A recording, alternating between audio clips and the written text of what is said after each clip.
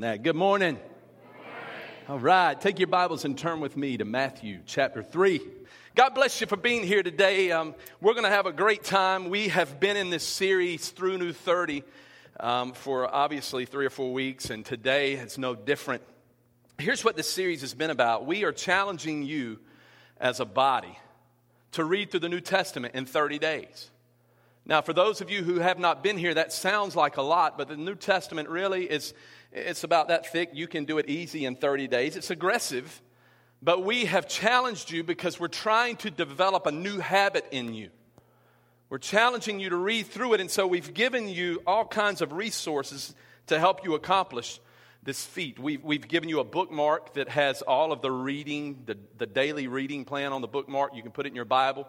Read every day the chapters it says to read, move the bookmark to the next chapter, and so on. On the back of that bookmark, we've given you a SOAP method, which means SOAP, Scripture, Observation, Application, Prayer. It helps you do your own daily Bible study. We've given you a SOAP video, an instructional video. We've given you Facebook, where we give you daily Scripture verses so that you will be involved in this journey. My blog. We also do Tuesday night school. How many of you have been doing Tuesday night school? Shame on the rest of you.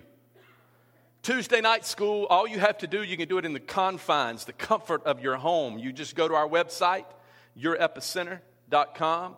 Their splash page comes up. You click the splash page, and it takes you to a live Bible study from 7 o'clock to 8 o'clock on Tuesday night. It's simple for you to be involved in this. We are trying to ingrain in you a brand new habit because God's Word is alive. It's living. God's Word is the change agent for your life. Let me hear somebody say amen on that.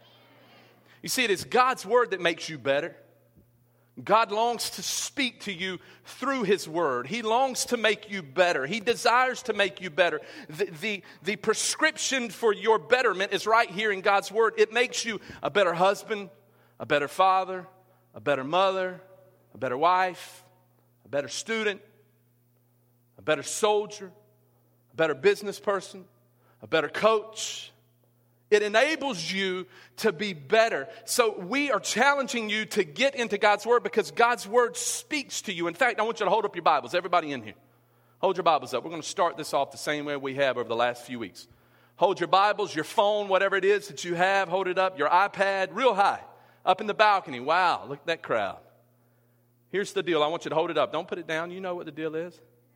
I didn't say put it down. Everybody say this. God, speak to me today. Through your word. God, speak to me today. Through your word. All right, put them down. High five the person to your left and right real quick. Just give them a high five. Tell them how awesome they are. Yeah. Let me say this to you as we get started this morning. I want to be, this is not in the script, so to speak, but I want to be brutally honest with you. I want to be openly transparent, very candid with you.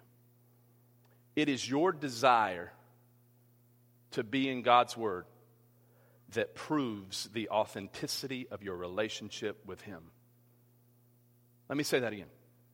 It is your desire to be in and to do God's Word that proves the authenticity of your relationship with Him. Let me illustrate it this way.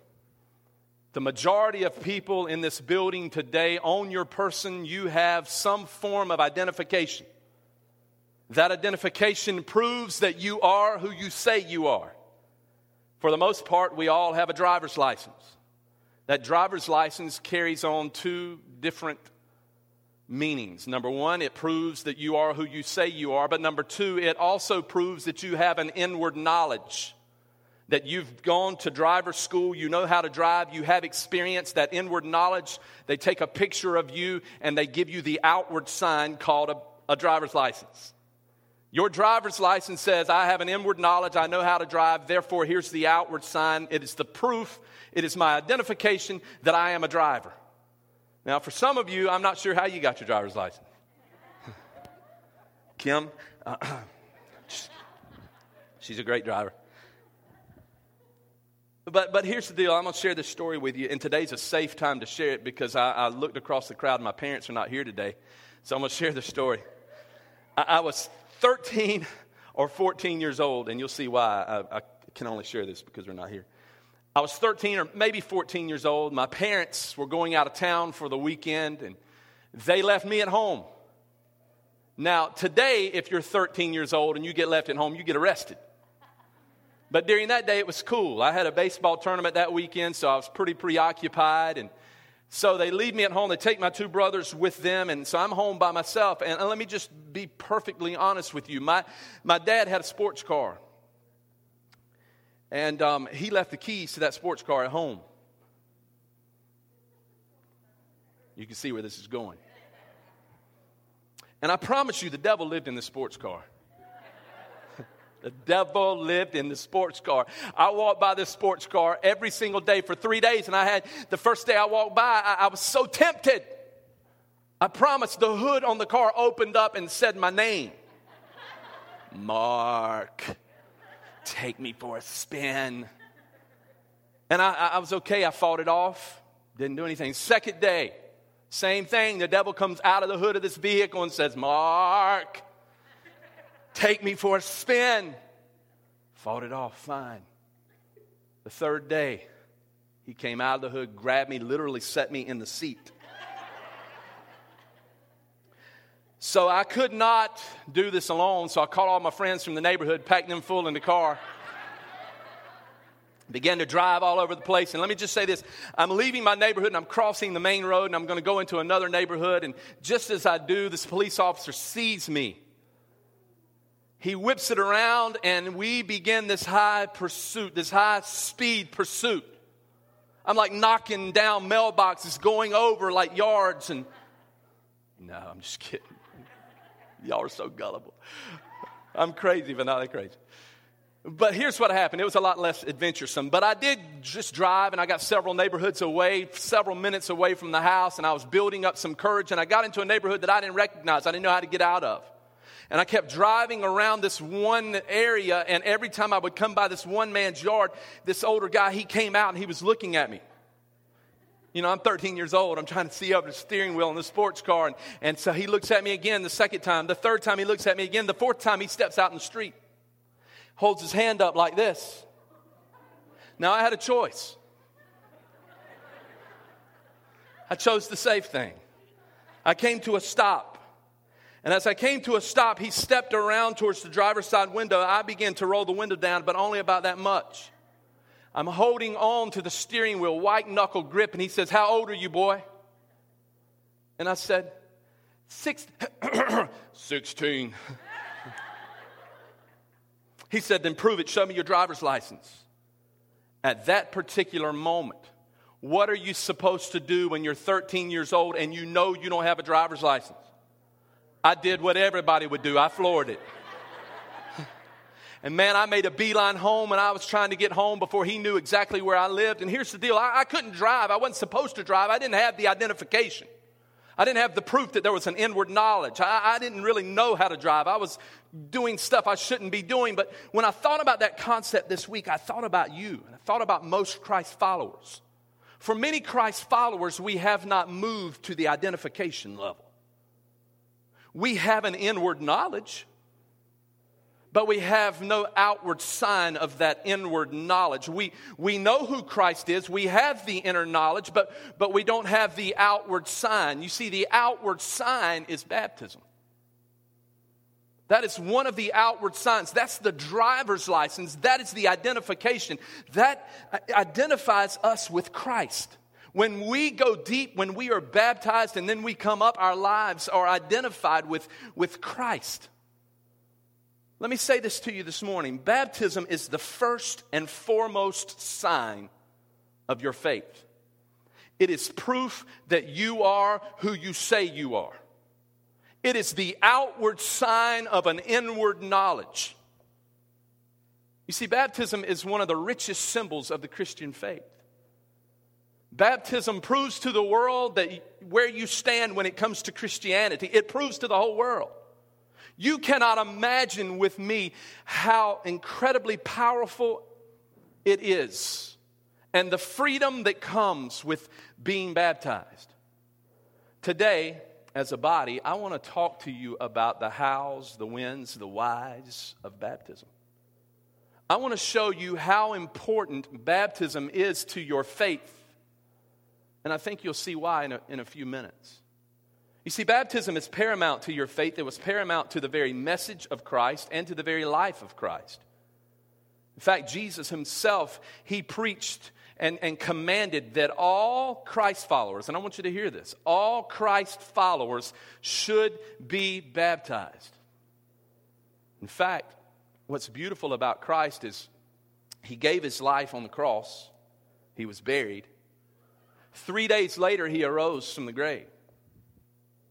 He spends a little bit of time on earth after the resurrection just to reveal himself to those so that there would be proof of his resurrection. And just before he ascends to heaven, he gathers all of the disciples together for this last final conversation. Now, he brings them all together, and you would think that this conversation would be nostalgic. You would think that Jesus would get together with his disciples and say, hey, you remember when? Because this is his last opportunity. This is the last interchange, the exchange of dialogue that they're going to have here on earth. And so Jesus, you would think he would say, hey, you remember when I healed the blind dude? Do you remember when the 10 lepers were healed and only one came back and fell at my feet? You would think he would say, hey, Peter, do you remember when I said, cast all your nets on the right side of the boat, and when you did, all of these fish filled up your net? You would think that would be the conversation. But it wasn't. In fact, Matthew records that Jesus said this. It's in Matthew chapter 28, verse 19. He says, go and make disciples. And then he says, baptizing them. Go and make disciples and then baptize them. Everybody say baptize. Say it again really loud. Really, really loud. Jesus said, I want you to go and spread the message. And once you see that people have received the message and they have an inward knowledge, then baptize them so that there's this outward sign of the inward knowledge. When I think about this particular concept, I think about, really, I get a visual of an emotionally charged conversation that he's having with the disciples. I want you to do two things. Go and introduce people to me. And then secondly, once they have a knowledge of me, baptize them. These are the last recorded words of Christ. So think about this with me for a second. This is important. These are the very last words, the very last thing that he could say to the disciples. He gives them instructions about baptism. But what's even more beautiful is this is the last thing that he does in his public ministry. Do you know how he began his public ministry 3 years before? By being baptized. Think about this concept with me. So he starts his public ministry out 3.5 years before by being baptized. And 3.5 years later, the very last thing that he says to his disciples is about baptism. So his ministry is bookended when it comes to baptism. He starts it that way and he finishes it that way. In fact, Matthew chapter 3 captures the very story of the baptism of Christ. And I want us to look at this thing together because it captures the very essence of who Christ was through baptism. Can we read this together? We're going to read it. Everybody say, we're going to read it. Turn with me to Matthew chapter 3. Let's read a few of these verses. Are you with me? Are you with me? Okay, here we go. Look what he says here. Matthew records this. In those days, John the Baptist, he came, preaching in the desert of Judea, and saying, repent, for the kingdom of heaven is near. Verse 3, this is who he was speaking, or who was spoken of through the prophet Isaiah. Now keep this in mind. 750 years before this event took place, the prophet Isaiah said this is going to take place in 750 years. John the Baptist is going to be there, and this is what's going to happen. And so a voice of one calling in the desert, prepare the way for the Lord and make straight paths for him. I love this. Verse 4, Matthew tells us, he kind of gives us this visual image of who John the Baptist was and some of the things that he did. Look at verse 4. It says, John's clothes were made of camel's hair. Now, I just have to talk about that for a second. Camel's hair, fashion faux pas. Now, this is not the fashion of the day. Camel's hair is not the Louis Vuitton of the day. Camel's hair is not the Tommy Hilfiger of the day. Camel's hair is camel's hair. Nothing cool about it. But look what he says here. He goes on to explain even more about him. It says that he had a leather belt around his waist, and then it talks about his high-protein diet. His food was locusts and wild honey. Yum. Sign me up for that one. I think not. Look at verse 5. People went out to him from Jerusalem and all of Judea, the whole region of the Jordan. They were confessing their sins. They were baptized by him in the Jordan River. Now, just skip with me over to verse 11. John says this. He says, I baptize you with water for repentance' sake, but after me will come one who is more powerful than I, whose sandals I am not fit to carry. He will baptize you with the Holy Spirit and with fire. Now, here's what's cool about this. John the Baptist is either standing on the banks of the Jordan River, or he may be waist deep in the Jordan River. There are hundreds of people that have gathered around, and he is talking about this soon-to-be, this soon-coming Messiah, this Christ. And over to the side, you see probably on some rock, I'm trying to give you a visual here, on some rock you see his coat of camel's hair. You see his belt. You see his lunchbox full of locusts. You see his jar of honey to dip the locust in. And then in verse 13, look what happens. In verse 13, the person he's been talking about, it says, Then Jesus came from Galilee to the Jordan to be baptized by John. But John tried to deter him, saying, I need to be baptized by you, and you come to be baptized by me? I want you to think about this with me for a second. Hundreds of people watching this thing take place. And John the Baptist and Jesus began this dialogue back and forth, back and forth. John is like, you come to me to be baptized? I think you should be baptizing me. And Jesus is like, no, you're going to baptize me. No, Jesus, no, you baptize me.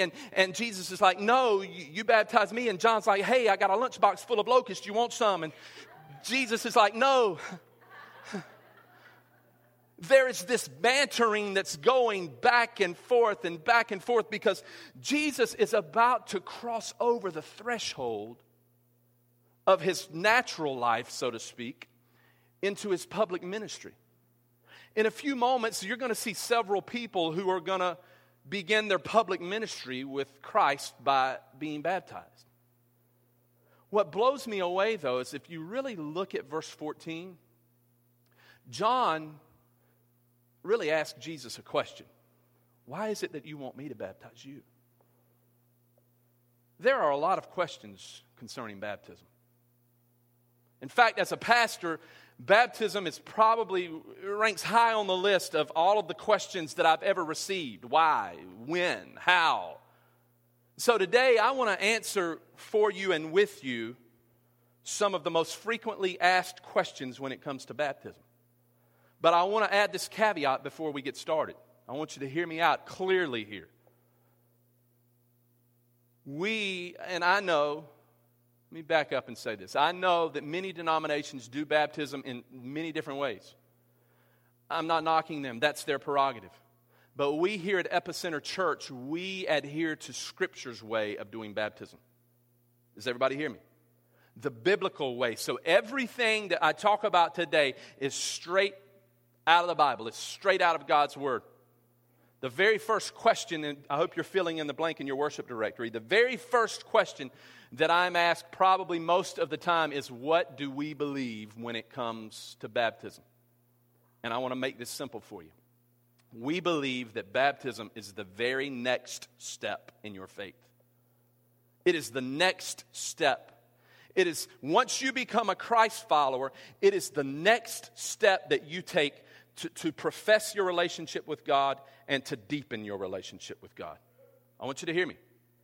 It is the very next step that you take. It is the launching pad, if you will, for your new life. It is the launching pad for your new life with God. In fact, Jesus used baptism as the launching pad for his public ministry. You see, he's about to be baptized. What he's saying is he's showing proof as to who he was and also proof as to who he was going to be. Look with me at verse 15. You got to see this. Verse 15, I'm going to break it apart in two different pieces. Jesus replied in verse 15, "Let it be so now." So he takes control of this conversation with John the Baptist and he says, "Let it be so right now." In other words, Jesus is saying to John, first things first. When you are baptized, you are aligning yourself with God. I want you to listen to me. You're aligning yourself with God. You are saying to the public that hey, I'm syncing up my life with God. You're going public with this thing. That's first things first. But then look at the second thing that Matthew records. He says this, "It is proper for us to do this to fulfill all righteousness." Now, that's there for two reasons. The reason why he says that, number one, is it's the fulfillment of Old Testament prophecy. That's theologically sound. That's why it's there. But the second reason, and the most important reason for us today that Jesus says that, is because he is saying to you that it is the very first step of obedience when it comes to your relationship with Christ. Once you know who Christ is, the very first step that you take is to be baptized. You see, baptism is your public declaration that you are standing with Christ. It's your public declaration that you're standing with Christ. In fact, let me show you something. Hold your finger there in Matthew and flip with me over to Galatians. I want you to see this. Galatians chapter 3. I love this. In fact, this particular verse excites me about today because Paul writes some incredible words when it comes to baptism. Look at what he says in Galatians chapter 3, verse 26 and verse 27. He says this, "You are all sons of God through faith in Christ Jesus." So faith in Jesus, we become sons of God. Verse 27, "For all of you who were baptized into Christ have clothed yourselves with Christ." Let me say that again. For all of you who are baptized with Christ, you have clothed yourselves with Christ. What Paul is saying is this: you should be passionate about God once you find out who he is, and then you should baptize yourself. Now, in the original language, the clothing of oneself with Christ, it actually means to label yourself. So let me talk about this for a second. What does it mean to clothe yourself? How many of you in here are college sports fans? Raise your hand if you've got a favorite college sports team. Real high. Raise your hand really high. This is audience participation. You got a favorite college sports team? Okay, be quiet. I didn't ask you. So put your hands down. If you do not have a favorite college sports team, raise your hand. Wow. Losers. Excuse me. I didn't say that. Just kidding. So I'm just kidding. No nasty emails. Sorry. Here's what I want to do. For all of you who do have a favorite college sports team, on the count of 3, when I get to 3, I want you to shout out your favorite college sports team. When I get to 3 now, all right? Are you with me? All right, let me back up. That's a cuss word in here. Here we go. You ready? On the count of 3, your favorite college sports team. 1, you ready? 2, UNC Tar Heels. 3. All right. What I heard predominantly was the UNC Tar Heels. So we're going to go with that. Now, here's the deal. What happens when you are a fan of the UNC Tar Heels? Here's what happens on game day. Somebody else up here preaching? Here's the deal. I want you to stick with me. Your college team, on game day, what do? You go and you put on the shirt. Woo! You put on the hat. You grab the flag and you go out the front of your house and you put the flag on your house. And then what do? You go and you grab those little teeny flags and you hook them up to your car.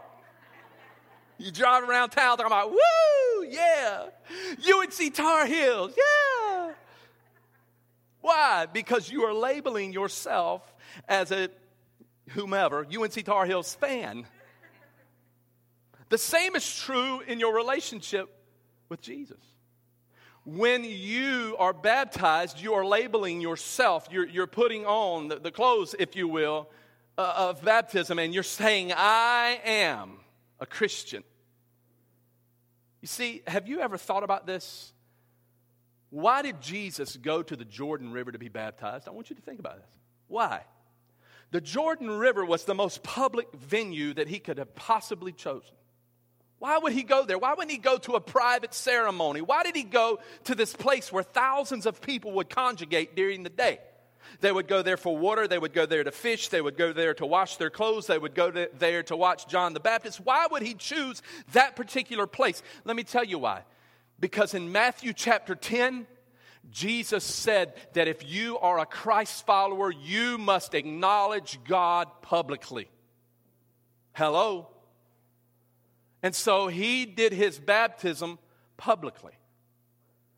It is your public profession of faith. It is the outward sign of an inward knowledge. You see, baptism is to Christianity what the driver's license is to the driver, what the ring is to the wedding or to the marriage, what the t-shirt is to the sports fan. If you research baptism all throughout the New Testament, it's mentioned over 83 times just in the New Testament alone. If you research it, you know what you find out? Every single baptism was done the same way. In Acts chapter 2, it says all the new believers came together. They believed and then they were what? Baptized. In Acts chapter 8, Simon, he believed and then he was baptized. In Acts chapter 18, Paul led the synagogue ruler to Christ. And once he led him to Christ, the Bible said he believed and then he was baptized. Can I tell you something? Once you find destination salvation, the first thing that you do is you are baptized. You go deep with Christ to prove to the world where you stand when it comes to your faith. Number two. Second most frequently asked question is, why should I be baptized? I get this question a lot. Is the baptismal pool, is the water, does it cleanse me? Does it wash away all of my moral filth? And the answer is no. There's no cleansing agent. It doesn't save you. It doesn't forgive you. The Bible says very specifically that you are saved by grace. Baptism is the symbolic expression that you have died with Christ and now you're raising to walk in a new way, to live with Christ. But so many times I hear this question, and I want you to pay close attention to me because I think many of you may be in this situation.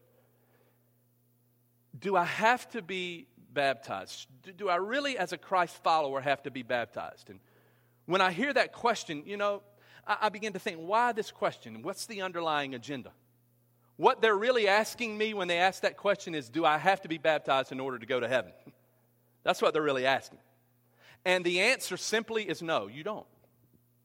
Because think about Jesus when he was hanging on the cross. He had two criminals, one to his left and right. One of those criminals came to the realization of who Jesus was, and Jesus said to him, from this day forward, you will be with me where? In paradise. He didn't say, hey, dude, you got to get down off the cross, go find you a puddle somewhere and dip yourself. And then you can be with me in paradise. He didn't say that. He didn't do that. You see, but here's the deal. If you physically can be baptized, you need to be. Because so many times when I hear that question, I have to think, are these people who are asking me that question, are they truly saved? Because if you are truly saved, if you're truly a Christ follower, here's what God is asking you to do. To think about all that he's done for you, to believe it, and then to be baptized. That's what he's asking. So why should I be baptized? Because it is biblical. Here's the third reason. The third question is, At what age should I baptize? Now, I want everyone to listen to me very carefully here because I do not want to step on any toes. I want you to listen to me. I'm saying this out of love. I'm just reading to you what Scripture says when it comes to this concept. So many times I hear, should we baptize infants or should we baptize those who are spiritually mature enough to make the faith decision? Well, what does the Bible say? The Bible says to baptize those who are spiritually mature enough to make the faith decision. What does it say about being baptized as an infant? Can I show you? What does the Bible say about being baptized as an infant? I want to show you. Hang on. What does it say? Nothing. It's not there. I'm sorry. You thought I was going to give you something profound. It's not there. It's not there. So we at Epicenter Church, we baptize those who are spiritually mature enough to make the faith decision. Now, listen to me. If you were baptized as an infant, I'm not at all saying your baptism did not take. I want you to hear me. I'm not at all saying that. Praise the Lord that you were baptized as an infant. Do not flatten my tires in the car and in the parking lot. I'm not saying that. What I am saying to you is, biblically speaking, I am challenging you. If you were baptized as an infant and you have made a faith decision since that baptism, you probably should be rebaptized. You know why? Because it's biblical. You know what else? I've never heard anyone who's been baptized for the second time say, I shouldn't have done that. Because it's biblical. Understand that. Question number 4 is this: how wet do I need to get? Yeah, I've seen some of you been there. Should I be spritzed? Should I be sprinkled? Or is it immersion? Fully submerged. Let's look at how Jesus did it. Look with me at Matthew chapter 3, verse 16. I want you to see this. It says, as soon as Jesus was baptized, he did what? He went up out of the water, signifying that he was completely submerged. He went up out of the water. Are you with me here? Let me tell you a joke here real quick. I shouldn't do this, but I want to make sure everybody's with me. There was this drunk dude who was baptized. Has anybody ever heard this joke? Okay, well, I'm going to tell it again for those of you who don't give it away. And he went down to the river to be baptized, and when he goes to the river to be baptized, he was drunk. And so the preacher baptizing him actually says, okay, I'm going to baptize you in the name of the Father, Son, and the Holy Spirit. And he holds him down, and when he pulls him back up, he says, hey, did you find Jesus? And the drunk guy said, no. So he said, okay, I'm going to do this again. He puts him down, he holds him a little bit longer, and then he jerks him back up, and he says, hey, did you find Jesus? No. So he takes him down for the third time, and he holds him there until the bubbles are just about gone. He jerks him up, and he says, did you find Jesus? And he said, are you sure this is where he went down? Sorry. It just came to me. Woo, crazy. So anyway, Jesus being baptized. Let's get back to the point. Do you know that when it says Jesus was baptized, it uses the word in the Greek baptizo? The word in the Greek baptizo actually means to dip or to submerge or to dunk or to hold down for a long period of time. Literally, that's what it means. You see, that's the way Jesus was baptized. That's the way we baptize. That's the way every single person in the New Testament was baptized this way. In fact, in Romans chapter 6, verse 4, I want you to see this, and I'm about to close. Romans chapter 6, verse 4 says this. This is Paul writing. He says, we. When Paul says we, Paul is not just making reference to himself or to Timothy or or to Silas, he's making reference to we as Christ followers. We were therefore buried with him through baptism into death, in order that just as Christ was raised from the dead through the glory of the Father, we too may have a new life. This is what I love about baptism. You go down and you're buried with Christ. When you bury something, now let's just be transparent here. When you bury something, how do you do it? You don't sprinkle a little dirt on it. You bury it. When you are baptized, you're buried. You're totally immersed in the water. And when you come up, you're raised to this new life. In fact, look at Jesus. Matthew chapter 3 says in verse 16, at the moment that Jesus came up out of the water, heaven was open. And he saw the Spirit of God descending like a dove and lighting on him. This is powerful. If anyone says that baptism is just this symbolic thing, then they're wrong, because you see the heavens parting and the Spirit of God falling down upon him like a dove. Verse 17, and God says from heaven, this is my Son, whom I love, with whom I am well pleased. You see, in all honesty, when you go down and you are totally immersed in water, and then you come up, you are raised not only into a new life, but you're raised into a new ministry. You see, as a Christ follower, you're all ministers. Not just me, but you. You may have gone down in one way. Your old way may have been drug addiction or brokenness, despair, or broken relationships, or just emotional difficulties. Your old life may have been mistake after mistake after mistake after mistake. It may have been ugly. It may have been difficult. But once you come up, your new life is, hey, guess what? I'm a Christ follower. And with God, all things are possible.